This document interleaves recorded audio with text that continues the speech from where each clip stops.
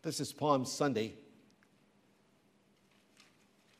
And every year we come to this time when we go through the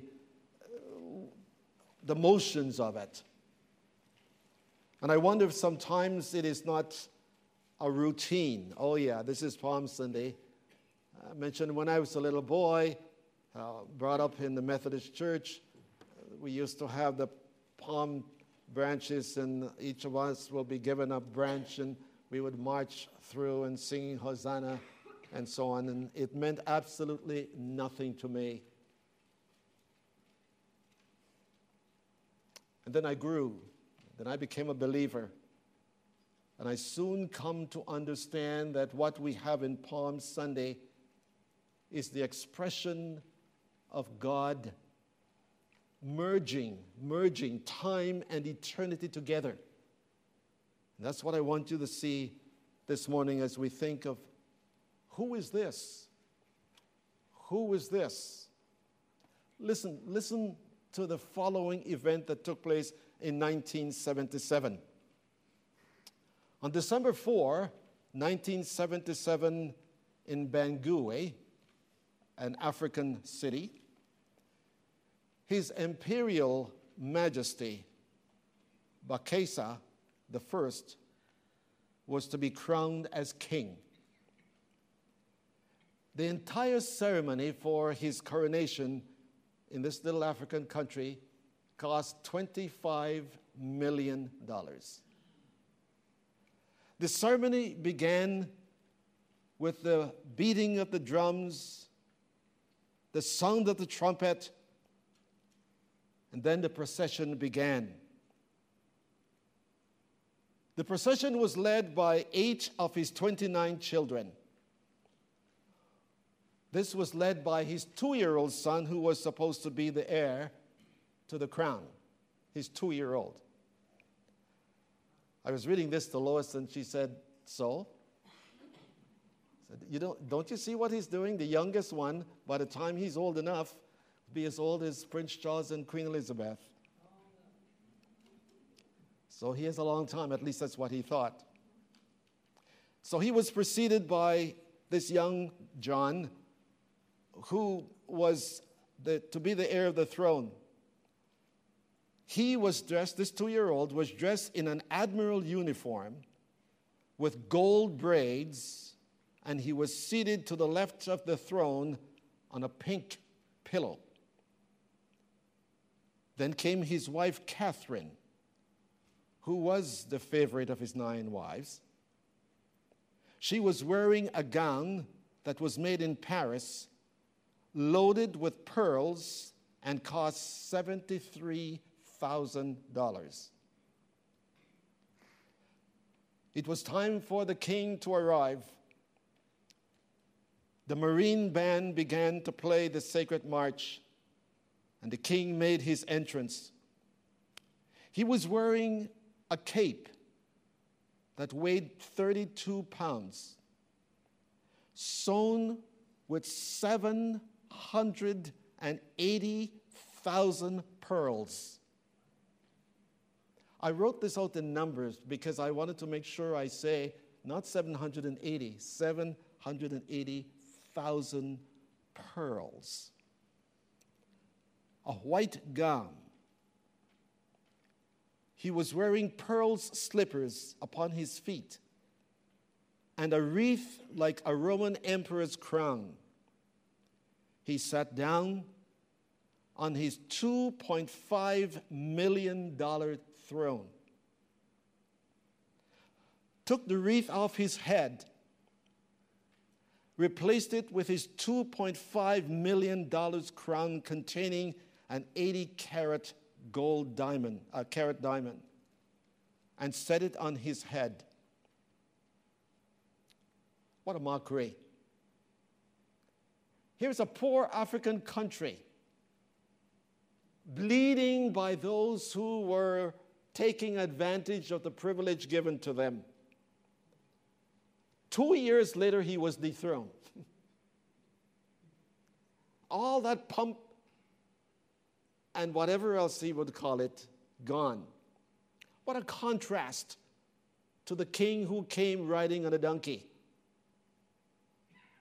What a contrast to him who had no place to set his head. This is the one who comes to us this morning, not in shining armor.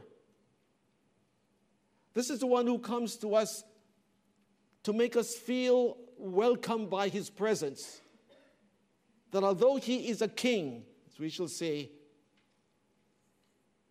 what he is as a king, and I know I'm really slippery territory here telling Americans about kings, because Americans like presidents.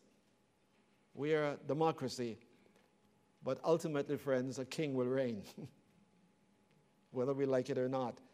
It is the kings like this one that made the idea of kings so unpalatable to us.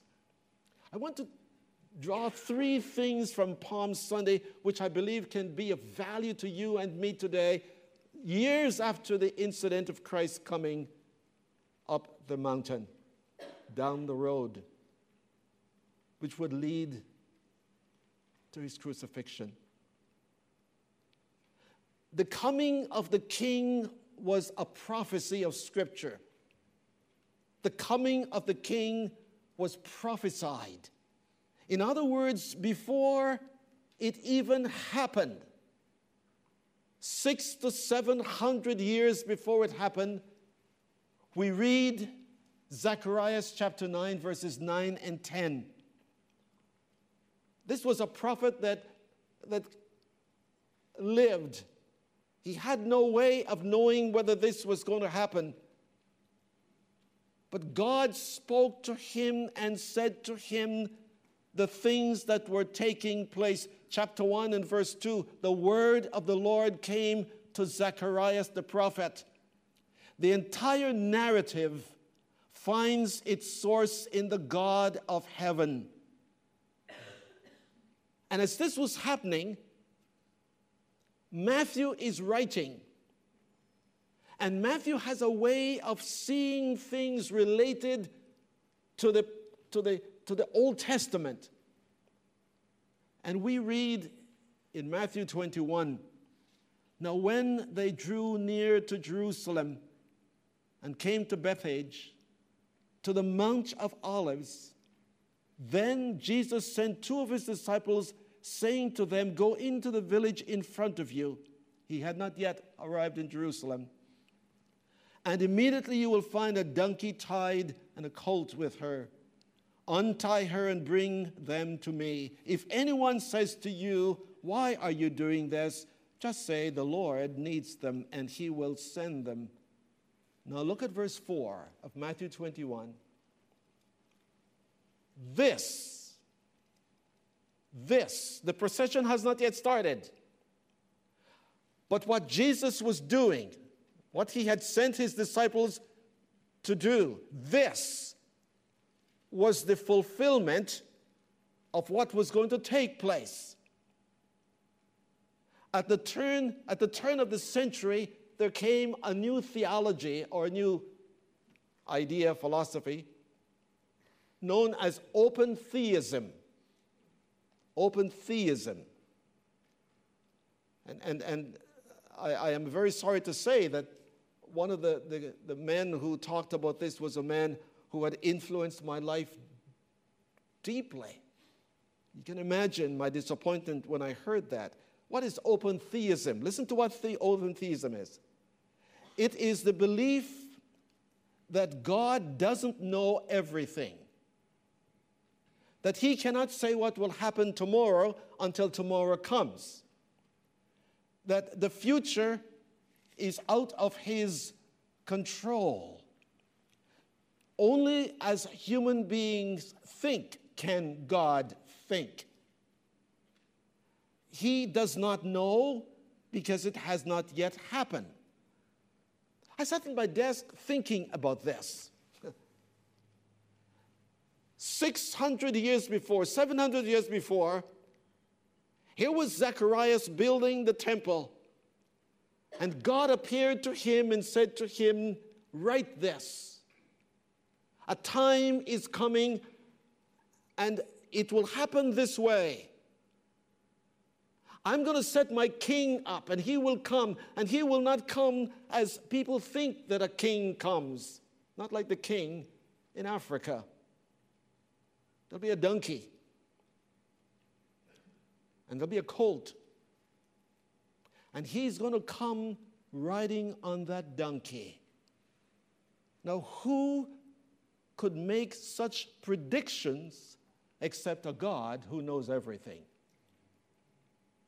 Except a God who knows tomorrow, long before tomorrow comes into play.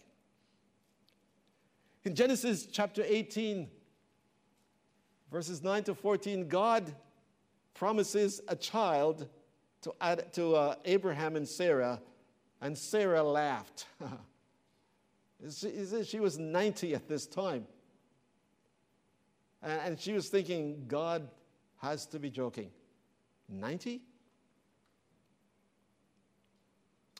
And God heard her laughing. And this is what we read. God said, next year this time I will visit you again, and Sarah shall have a son. Next year. I'm going to be back right here. And what I am saying now will take place as I have said it. God doesn't know everything. Dear friends, I wouldn't want to be serving a God who doesn't know what tomorrow is going to be like, because he's wise enough to make me ready for it as he has given me his word. Romans chapter 4, verse 17, we read, God calls into existence things that are, even though they do not yet exist. God doesn't have a plan and says, okay, this is plan A and this is plan B. No, God says this is what's going to happen. This is what's going to take place. And so Matthew was able to see that what was taking place was what Zacharias had predicted centuries before and could be believed because God was the source of it. I usually say to people, I don't say it anymore because I don't need to. My friends, one of the many reasons I believe the Bible is the Word of God is the fulfillment of prophecy. He said there was going to be a virgin who would be born, who would give birth, and where that birth is to take place, and it happened that way. And may I say, God says he is coming again, and he will, and he will. The king, the whole thing was prophesied. Not only from the Old Testament, but from the New Testament. In Luke chapter 1, John the Baptist is said to be born so that he will be able to be a forerunner. Listen to it. Before. He shall do something more. He shall go before in front of the Lord their God, an advance herald as a forerunner who will announce the coming of the Lord their God. Since John is to go before, this means that Yahweh, God, Jehovah, is to follow. John will be born, and Christ will be born afterwards, because that's the way God predicted it. That's the way God said it was going to be. The angel announces two great facts. The Messiah is following John in order to fulfill the messianic promises. And the promises of God from the Old Testament to the New Testament, and until Jesus Christ comes again, everything has to be fulfilled, because when God makes a promise, he keeps them. Nothing can change it. Nothing can avert it. There are times we look at things as they are today and wonder if there is any change at all that is possible. My friends, we have the scriptures. And as someone has rightly said, we have read the last chapter. We know how it all ends. We know how the end will come. But until then, we have been given something with which to live. We have been given what I call the history of Palm Sunday. So what Palm Sunday says to us, that in this event, we have God coming into human history, revealing himself so that we might know how to live, why we're to live this way, because the one who comes from heaven is able to show us. Consider with me Matthew again, chapter 21. The presence of the King. There was a time when Jesus walked upon the face of the earth. I remember as we got off the plane in Tel Aviv, and as we were getting ready to go to Jerusalem, because at that time you didn't fly into Jerusalem, you fly to Tel Aviv, and then you get transportation from Tel Aviv to Jerusalem. I guess with the change now of the president making Jerusalem the capital, that you will see some changes in that perhaps. But we got off in Tel Aviv. And as we got off, and there was something about it, I looked at Lois and I said, this is where it all started. This is where it all started.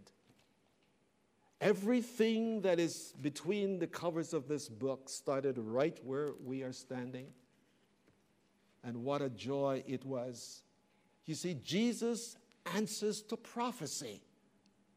Prophecy is not some disjointed thoughts that are put together by antiquity so that we will have something to believe in or something to hold on to. Prophecy, my friends, is, please listen, prophecy is inspiration. It is God-breathed. It comes from God, who knows the end from the beginning and the beginning. Now all this, Matthew says, all this, Matthew loves this. He loves, all this was happening that what was spoken of by the Lord might be fulfilled. He just loves the word. 2:15, that it might be fulfilled. 2:17, Matthew 2:17, that it might be fulfilled. He just loves it. No other human being before or after Palm Sunday fits what Palm Sunday speaks about except Jesus Christ. It happened in history. It happened when people were able to say he was here. There are people today, in fact, there are people, I was going to say brilliant people. I don't know how brilliant they are. One of my teachers used to say, students don't call it common sense because it's not that common. There are people today who would deny that Jesus even existed. Church people. He was just one of the many disciples. That big church in Utah says that.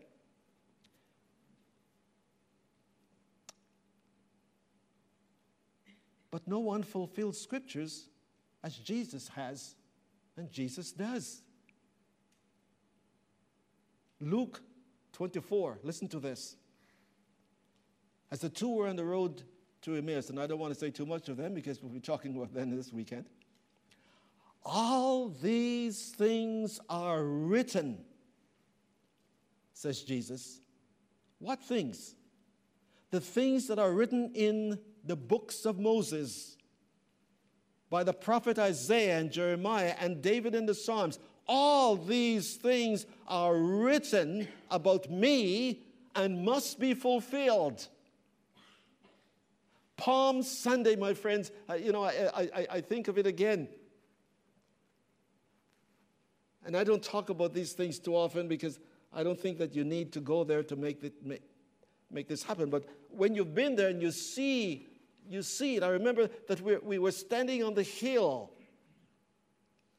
where the procession may have come by, and we're walking down the hill from up to down. And later on, it's going to be from down to up when we're coming from Jericho, going up to Jerusalem. And the sense, I try to picture in my mind what it must have been like for the little children, for the people to lay their garments in the pathway so that Jesus could pass over them. Christianity is not a man-made religion of experience or emotions of the past. Christianity is a religion that is steeped in history that can be proven. There are things that we believe today and we worship today that we cannot prove, but we can prove what the Bible says about Palm Sunday because it happened in time and space. We don't need to be afraid to tell people why we believe the Bible, because the Bible is God-breathed, by which God made predictions and they came through. But he was not only a fulfillment in history, he was acknowledged. He was acknowledged. Matthew chapter 2 and verse 2. Where is he who is born King of the Jews? Who is born King? But listen, what does he mean that he's born King of the Jews? Listen to what he says. For we have seen his star. Now please listen. This is not talking about what star you were born under. He is talking about the one who possesses as owner, the one who is able to use the constellation as he wills. Because Psalm 147 says this, that God is the one who has created all the stars, and he counts them and he calls them by name. He calls them by name. Psalm 8:3 says that the stars, the whole constellation as we think of it, are the works of God's fingers. Try to picture that one. You know, one of the things I don't like, but I think, I bought my daughter, she was just a little girl, and I bought her a house. She always wanted a house. So I bought her a house. And the instructions came with the house. And the house is still not made. I sat on the floor trying to figure that thing out, and it just, pieces appeared where they shouldn't be, and that house is still not built. Think, my friends, the scripture says that the universe, the stars, God calls them by name. No one knows how many stars there are. And when God needs a star to do something on earth, he simply calls the star and says, come here, do this. He did it. He did it with a fish. In Jonah, he called the fish. He said, I want you, get him. Sick him. And the fish came. I don't know why this comes to my mind. As I said, every time I think of that story, a Salvation Army lady was asked if she believed everything in the Bible. And she said, yes, I do. Do you believe the place where it says the fish swallowed the man? She said, you mean Jonah? Yes, Jonah. You believe that he was swallowed by a fish? She said, yes. And so he said to her, explain it to me. And she said, I can't explain it. I've got to wait until I get to heaven and ask Jonah. And he said to her, what if when you get to heaven, Jonah isn't there? And she said, in that case, you ask him.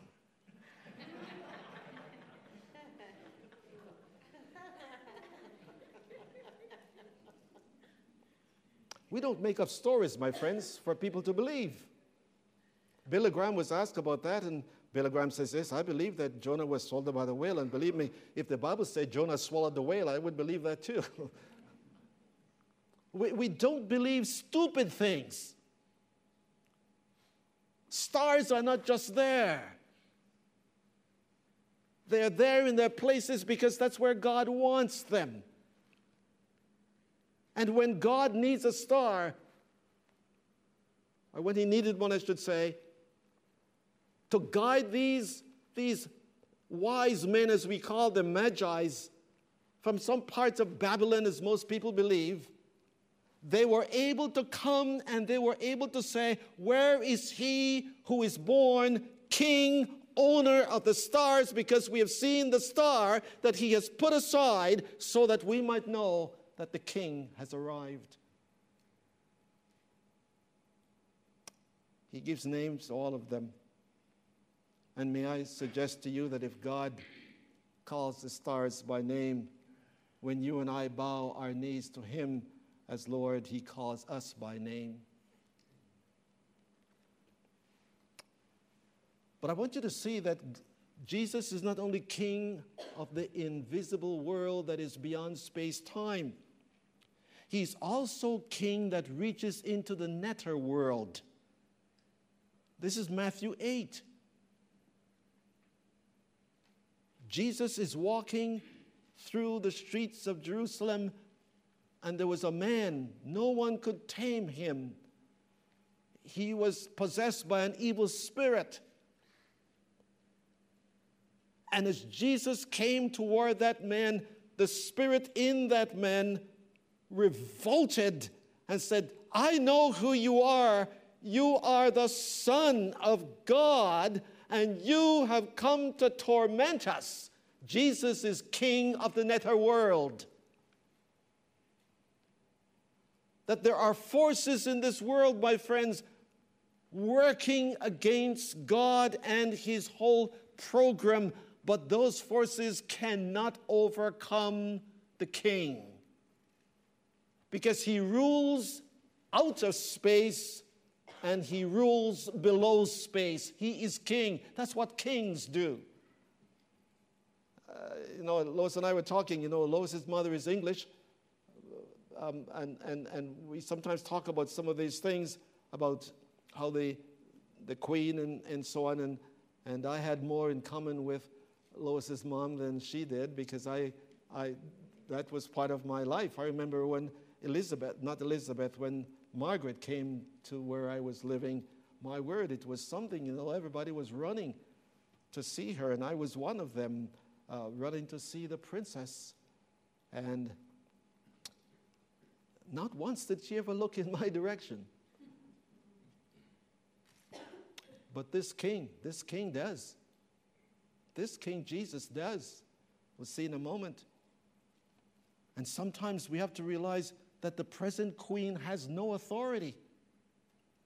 The present queen has to do what the parliament says she's supposed to do. When she sits in parliament and reads what's going to take place, it is not her speech.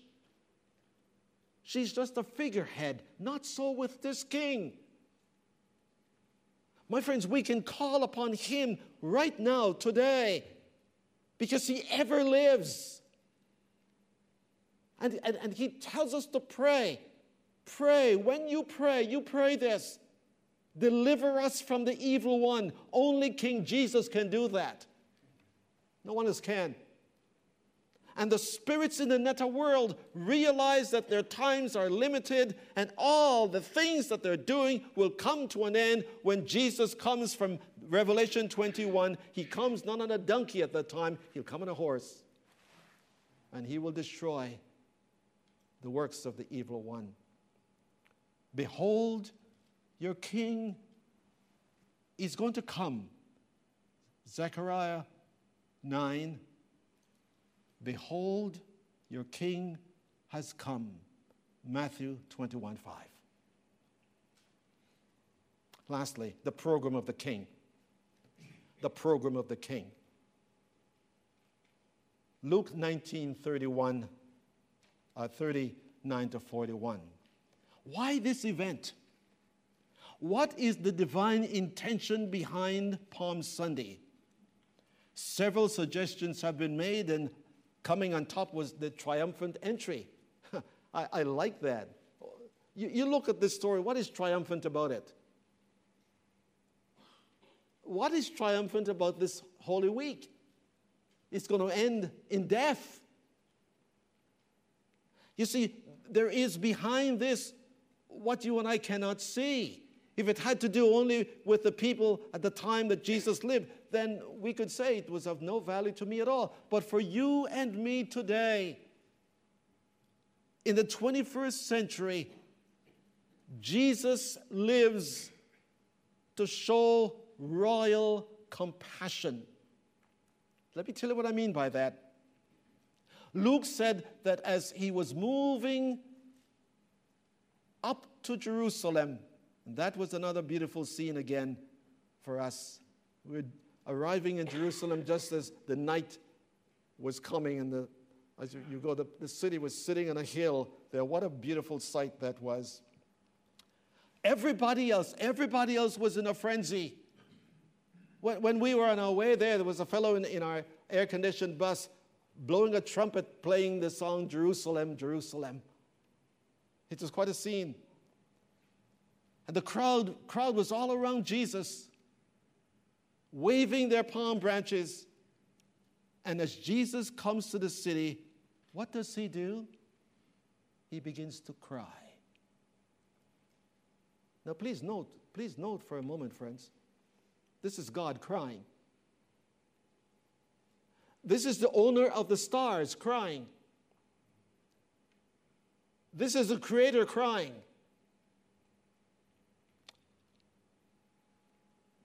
Why is he crying? Have you ever seen the Queen crying? Have you ever seen a king crying? I have never. The king we read about at the beginning of this story, there was no place for tears in his life. But what is Jesus doing? The key is in verse 41.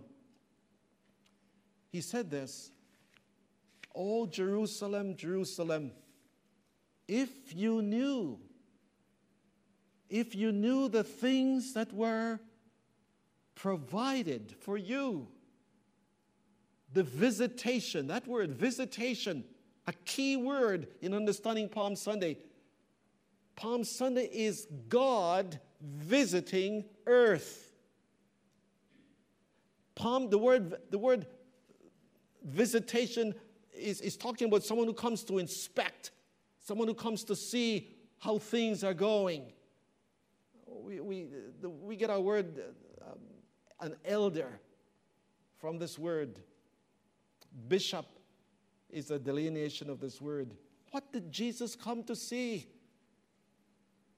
My friends, he saw spiritual darkness in Jerusalem, for he came unto his own, and his own rejected him. And people still do that today. And Jesus wept because of the darkness that they were in, and they didn't even know it.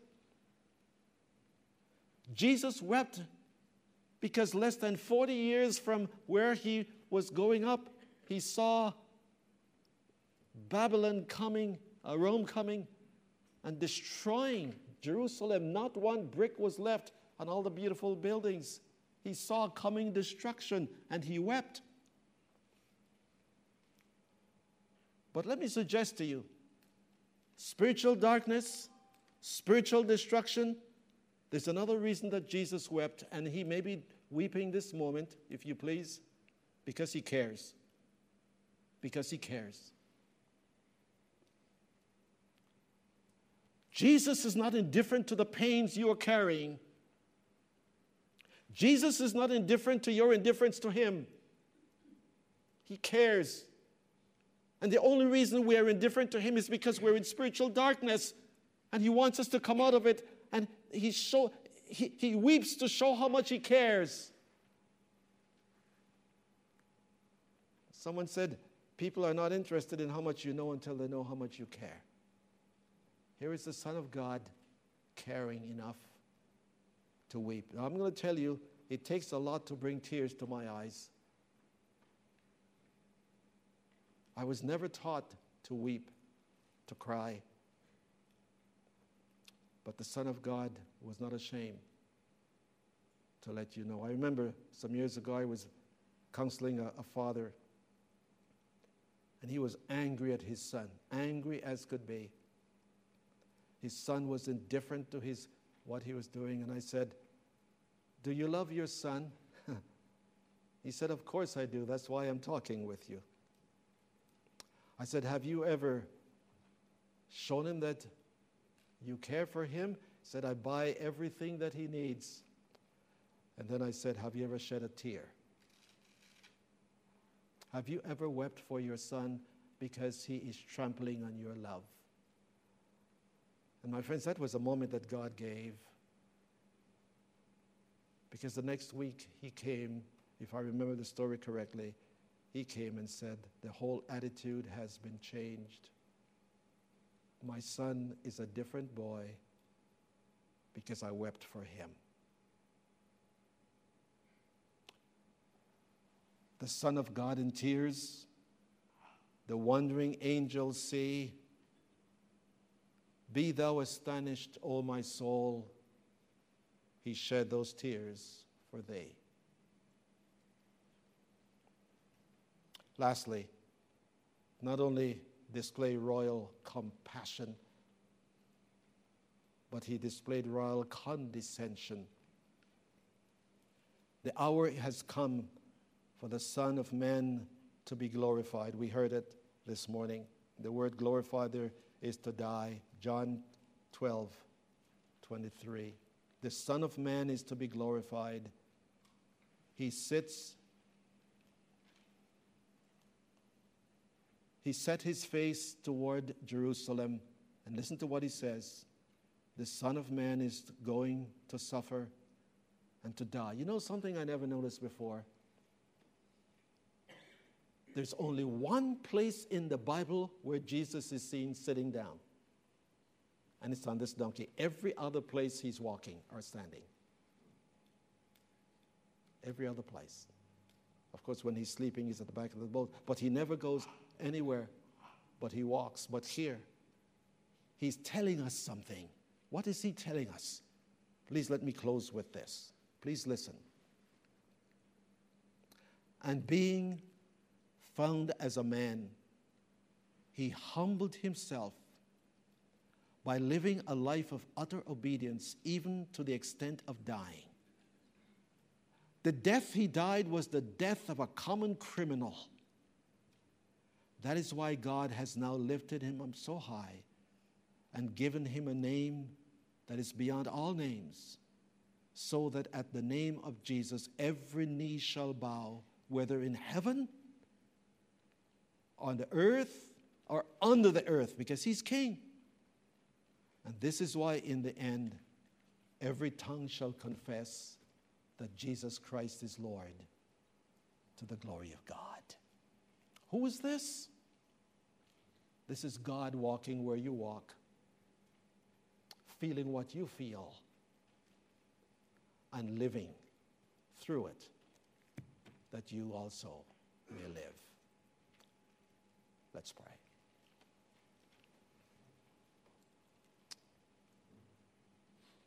Father, this word is not about us, it's about the King that is alive, the King that still walks where we walk. Your word says that he ever lives to intercede for us. This is not a dead King. He's not in a grave somewhere. We're living on the other side of an empty tomb. And we are able to say, I know that my Redeemer lives. I pray that the Holy Spirit will take this word and open our minds to have a fresh desire to love Jesus Christ with all our hearts, and to be willingly disrobe ourselves with the outer garments and to spread them so Jesus Christ will be seen as the Lord of our lives. He can have what I have, because what I have, he has given to me. Thank you, Lord, for the King. Thank you that he's not a king. He is my King. Amen.